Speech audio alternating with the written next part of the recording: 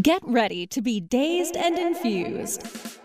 Join sugar industry expert Latham Woodward for a happier hour each week for a lively and often hilarious discussion on the infusion of cannabis into food, beverages, and life. Explore exciting new culinary landscape trends with fascinating friends and guests who are leading the industry into the uncharted mainstream. Discover curated menus, enhanced cocktails, and live tastings. Life's a little sweeter here on Dazed and Infused. Welcome back to another exciting episode of Dazed and Infused. Super stoked to have Zach Neal here tonight with us, founder with his business partner, I believe, Cheech Marin of Munchichos, an innovative concept in the stoner edible space. Not infused, but everybody needs a munchie, so Munchichos will be your way to go. Zach, welcome to the show. Thank you for having me. Hey, it's cool having you here.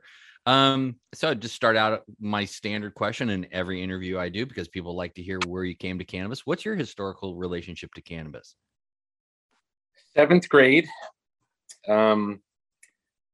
smoking, running down a hill, having police turn dogs on me, swimming through a river, discovering Cheech and Chong.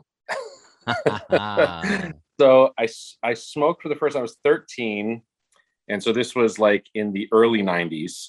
And so it was still very, very illegal, especially where we lived. And some friends were like, it was a big plan. First, we had to find weed. That was a hard thing to do back then if you were 13. There was like usually some guy that was like a senior in high school that looked like he was like 40.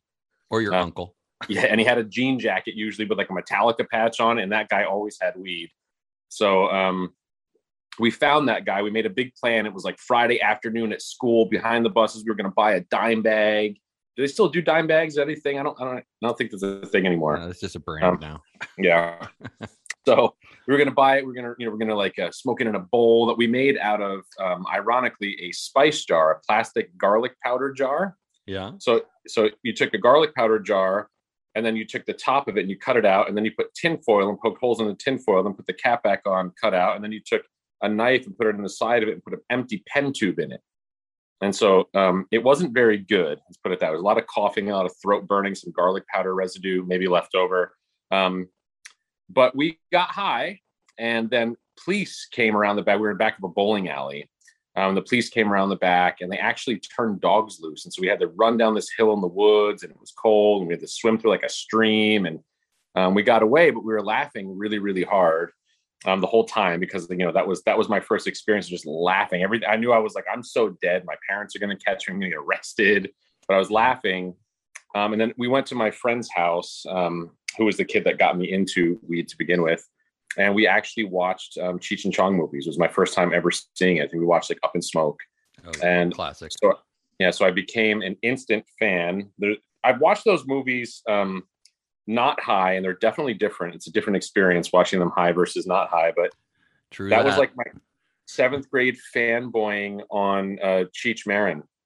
And so full circle, now I'm doing business with him. So it's like childhood dream come true.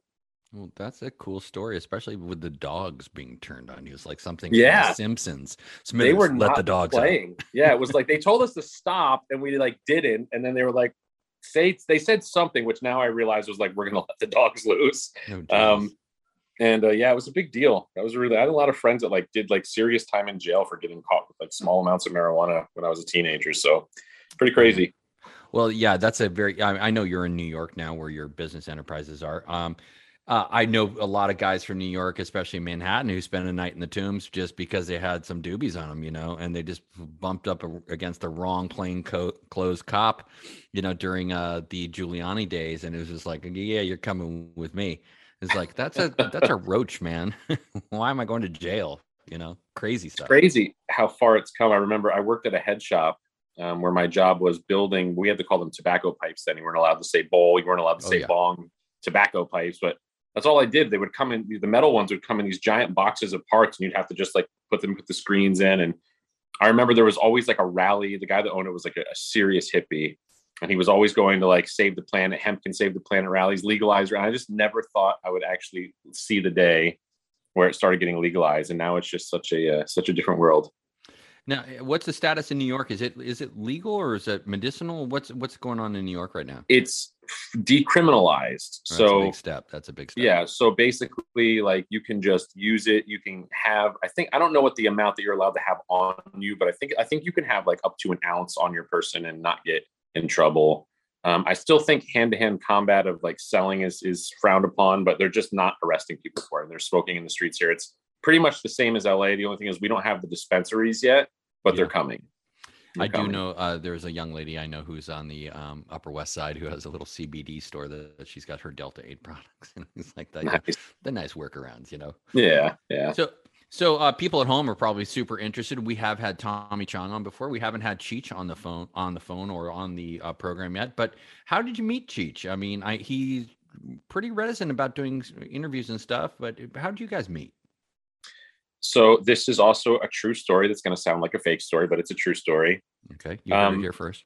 Yeah, I wanted to. So I've been in the restaurant space for a little while. I'm a chef and a restaurateur, and I really just got interested. I like doing things that are off the beaten path. All my restaurants are themed environments. We do every day is Halloween restaurant. And we do all these wacky things. We did a Will Ferrell pop up for a long time where it was all like an Anchorman bar, and I just liked doing fun things. And when the pandemic hit, I just noticed the pickup and delivery. But the one common thread was that most of these restaurants stopped delivering at like 10 or 11 o'clock at night. That's it. Last call. Yeah. And so I was like, what do you do for all of the rest of the world? That's like, even if they're home and they're not going out to bars, a lot of people are night owls. I'm a night owl. I'm up till 3 or 4 in the morning every day. And especially if you're smoking or using cannabis after hours, you're definitely getting the munchies post midnight.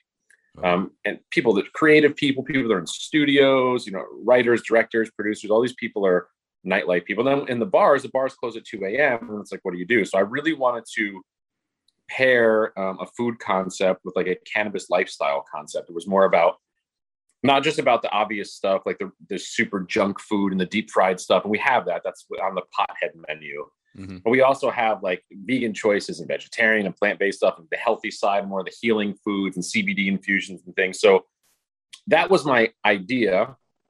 And I was like, how long ago was that, Zach? I don't know, a year maybe. Okay, go ahead. And so I was talking to a business partner of mine, Walter Mosley, who's also an entertainment attorney in Hollywood. And I just said to him, I was like, my dream would be, he's like, we should get like somebody to partner with us on this. And I was like, well, my dream would be to get Cheech Marin. And he knew who he was, but he wasn't like as familiar as I was. And he was like, refresh my memory, who's Cheech Marin? And I was like, are you fucking kidding me? Cheech and Chong, dude, come on. Are you fucking kidding me? Really? Right. And so he just wasn't really a part of that world growing up. And so he was like, well, how hard would it be to reach? I'm like, I don't know. You're an entertainment attorney. He's like, well, let me make a call tomorrow because I know somebody that I think might know him from like the cannabis world. Mm-hmm. And he called me 12 hours later and he was like, I've got the number for Cheech's manager. We're pitching today. Wow. So we called and we pitched his manager first, and his manager had us on the phone with Cheech maybe 4 hours later. And then we set a meeting to meet in LA when we were all in town, and we met, I think it was probably 2 or 3 months later. My business partners met with him, and we pitched him the concept, and he was like, I love this.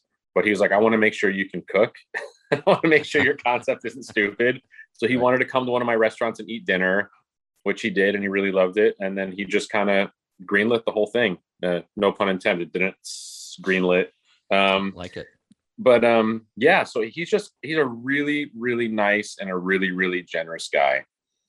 He definitely took a little bit of a risk getting into business with someone that we don't have a lot of history. I guess I could probably just start lying in these interviews and say we grew up together and, we've known each other for 30 years, but he's the reality my uncle who sold me weed. Yeah, we're strangers to each other for the most part up until this business venture. So right. It was a really generous thing for him to want to get involved. And our plan is to franchise this model all over the US and Europe and other places and take it to college towns. And it's really just the place where you eat, up until 3 a.m. And the menu is twisted crazy. And it's got so many options for so many different types of cannabis users. We have the healer menu, the creator menu, the pothead menu, that, different kind of broken up into different types of lifestyles and different types of foods you might want. And the stuff that are myself and some of my other partner chefs have been working on is just crazy. Okay, well, before we get into kind of what the model is, I want to just do a little read here for one of our new brands that came on board, and that brand is the Green River Extracts. Amazing rosins that you can buy in a store starting next week. Look for Green River Extracts in a dispensary near you, brought to you by my company, Sense Distribution. Great, great smoke for those who like to dab, and Green River puts the love back in cannabis, so look for Green River soon. Zach, so this ghost kitchen model, right, that you're working on, and you're just, I would imagine you're just looking for partners in every larger municipal area, right, to take this on. And it seems like, probably unbeknownst to you, you're really on the forefront of something that came during COVID, and that is this takeout menu, the curbside service, and how a lot of people are gravitating this. And it doesn't look like it's temporary. It looks like this is a permanent thing. Is that kind of your take too? Yeah. And I think it's long overdue, honestly, because how many DUIs or drunk driving accidents or all those kind of misfortunes happen after someone leaves a bar when they're driving to get something to eat, or they want, and so like with these services now, DoorDash and Postmates, all these different things, like you don't really have to do that anymore. It can be 2:00 in the morning and you can be, under the influence of whatever, and you don't have to risk your life or get in an automobile or drive out. I mean, I suppose you could always take an Uber, right? But you don't have to spend that extra money to get the gratification you're looking for. And so even pre-pandemic, I've been seeing the restaurant model go more that direction. It's just about convenience. Like I'm in a recording studio. I'm a musician. It's 1:00 in the morning. I don't want to drive anywhere. I just want something brought to me. And so that was definitely a part of it. And to your question about the ghost kitchens, it's been fundamentally and historically expensive to open restaurants forever. And it's not a high profit yield business. A lot of people think that it is, but it's not. Margins on restaurants are garbage. And so it just shouldn't cost that much to make and feed people. And so with the ghost kitchen model, you're really cutting out a lot of the stuff that you don't need. You don't need furniture. You don't need decor. You don't need all these other services and staff that are all about hosting guests. You just really need a solid kitchen crew. So you need your 3 to 5 people working in your kitchen, and you need the kitchen space and equipment and food storage. And so a lot of times we're just subleasing from other restaurateurs that aren't using their business during that hours, So is it your staff that you've trained to go in and do these functions? It's not the native staff, or it could be, I guess, right? It could be. Yeah, it could be. Like in Los Angeles, what we're doing is there's a really awesome lady that owns a cafe there, but her cafe is done at like 3:00 in the afternoon every day. She does like a breakfast and lunch. Right. And so we met with her and we were like, listen, we would love to give you a nighttime business, and, tell us what your rent is, tell us what your overhead is, and we'll like basically split it with you. And that way you're cutting your costs in half by letting us operate the other 7 or 8 hours a day at night when you're not there. And initially it was just going to be like a sublet, but then she was like, I think my staff and I want to do this. And I'm just going to, so we can keep everyone employed full time. We can switch things around. So in that case, we're just training her staff on our recipes and menu. And then in New York, we have our own staff. But I imagine as this thing grows beyond the first 2 cities, we'll probably be using more of utilizing other people's staffs, and we'll just be going to those locations and training and, kind of making sure everything's right. Yeah. You actually brought up a good point. I was years and years and years ago, I was in the restaurant business too, not on your level. I was just a lowly chef in the kitchen. And you brought up a point where a restaurant is 2 businesses. It's the cooking and the cuisine, and it's hospitality. Absolutely. And actually, I didn't even think about it until just right now, about how in order to sometimes maintain super, super high culinary standards, the hospitality thing that's kind of a different world, Mm-hmm. And they don't always intersect. I mean, you've got people like, Gordon Ramsay and Thomas Keller and guys like this who make a thing about the showmanship and the cuisine and the hospitality aspect, because it's this Uber service and this Uber, amazing cuisine. But this is giving the opportunity to have kitchens kind of focus on, what they're good at. We cook food. We cook good food. And I don't have a server coming back and throwing spaghetti at me saying the client said this was cold and he's not going to tip me. Yeah, it takes a lot of that out. And not to say that that's not important, but there's time and place for that stuff. Like all of my restaurants that I currently own are full service restaurants. They are, and because they're thematic, we employ actors, entertainers, sword swallowers, fire eaters. We have this giant over the top light show and production and audio and video. And so Wow, we're spending thousands of dollars a day on the front of house and thousands of dollars a day on the back of house to meld that whole experience together. And it's great. But sometimes people just want a triple cheeseburger at 2:00 in the morning and they don't want to go anywhere. yeah. And so this fills that gap. I think that this is a great model for college towns, obviously major cities, but I'm honestly a little more excited. The major cities are cool for launch, but I'm actually a little more excited about going to the college towns and going to Ohio and going to Pennsylvania and going to those markets. You'll kill it there.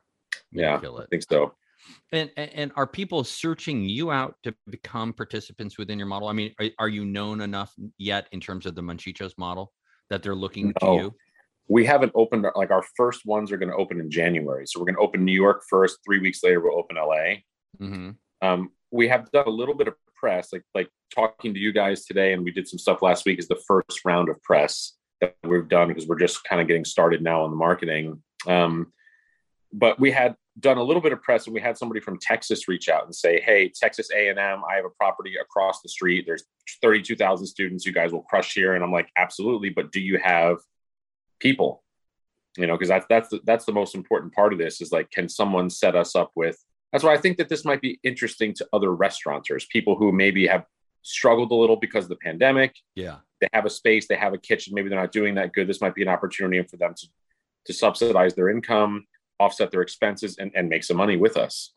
I love it because like you said, restaurants are, they don't have a full cycle in terms of revenue stream because you can open from breakfast to dinner if you wanted, but you're insane if you do that basically because you have no life left. Right. Or you could do the French model where you're just doing the lunch and then you close and you one seating for dinner. That's another model. Or you could just do dinner seating like a lot of people like my friend Ron does in his Michelin star restaurant. And, it's interesting, all these little niches, but you're picking up on something that is beneficial for workers. It's beneficial for the site owners or the renters and the leaseholders. It's really cool. It's admirable. I like it. I mean, it fills this neat niche. So my kudos to you, my friend. Thank you very much. Yeah. So how active is Cheech going to be in this? I mean, has he expressed interest in like doing Planet Hollywood, where he's coming by saying hi or? Yeah, I think that Cheech seems to be very engaged in everything he does. He's a big art collector and he's a very artistic guy. And Mm-hmm.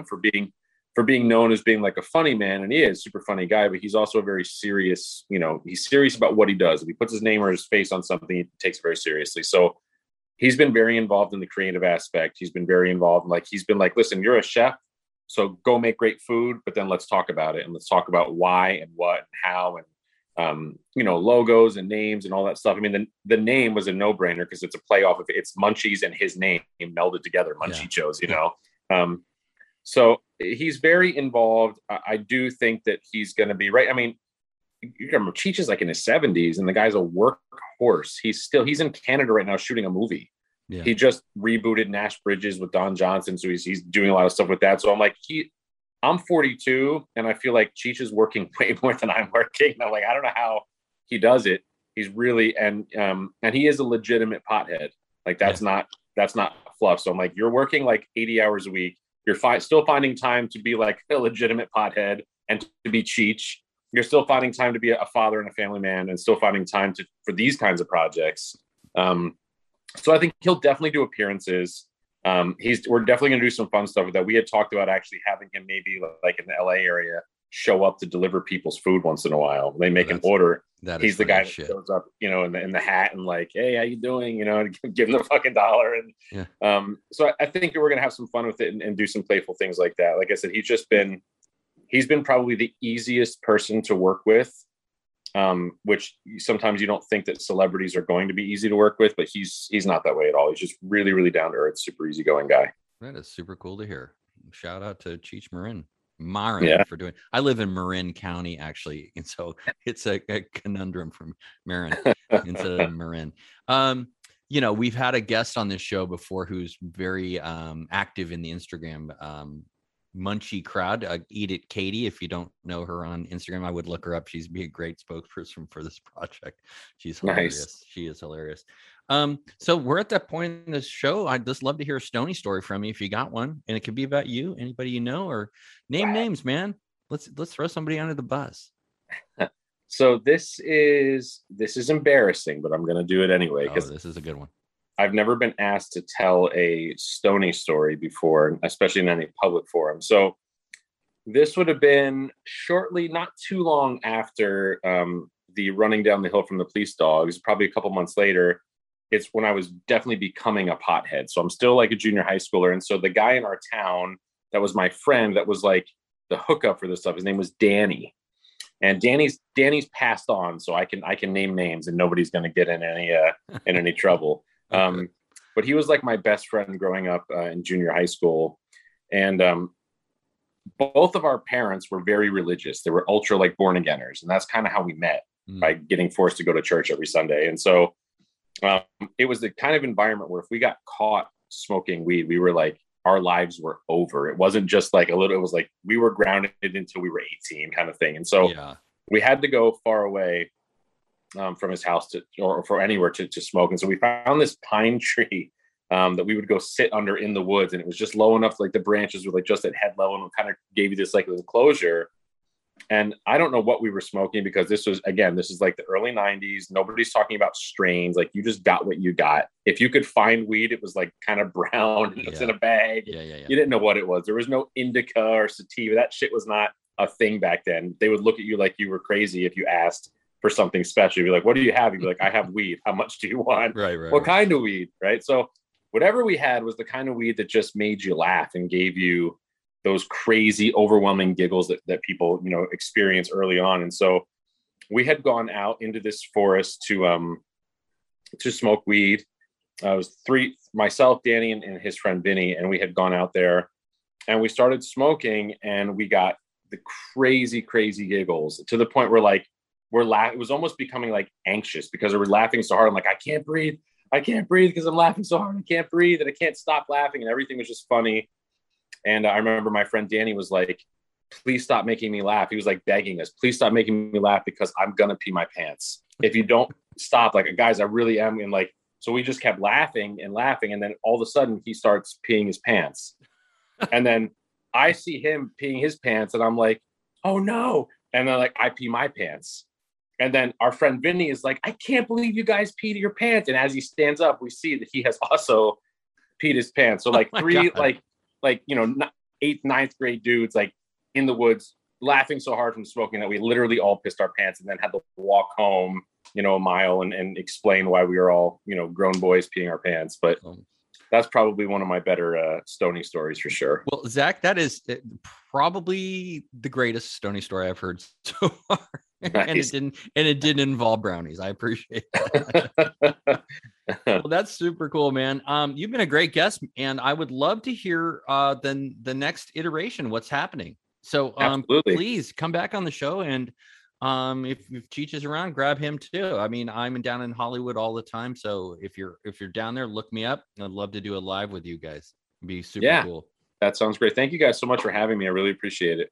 Yeah, and I really wish you guys total success, because I think this model is going to help so many people in terms of the restaurant world, of the cooks and the prep chefs and everybody else. It gives a lot more opportunity. So yeah, congratulations. And I wish you nothing but success. Thank you. Likewise to you guys. Appreciate it. Zach, thanks very much for being here. And as always, this show is brought to you by Shoogies, SHOOGIES, delicious sugar, agave, and stevia, all brought to you with THC, delicious THC to make your day brighter and start your day out nice. Look for Shoogies in a dispensary near you. brought to you by Sense Distribution. Zach Neal, our guest, and Munchichos, his new enterprise with Cheech Marin. Sorry, Cheech. And we will talk to you soon again here on Dazed and Infused. Thanks, Zach. Thank you. Bye-bye.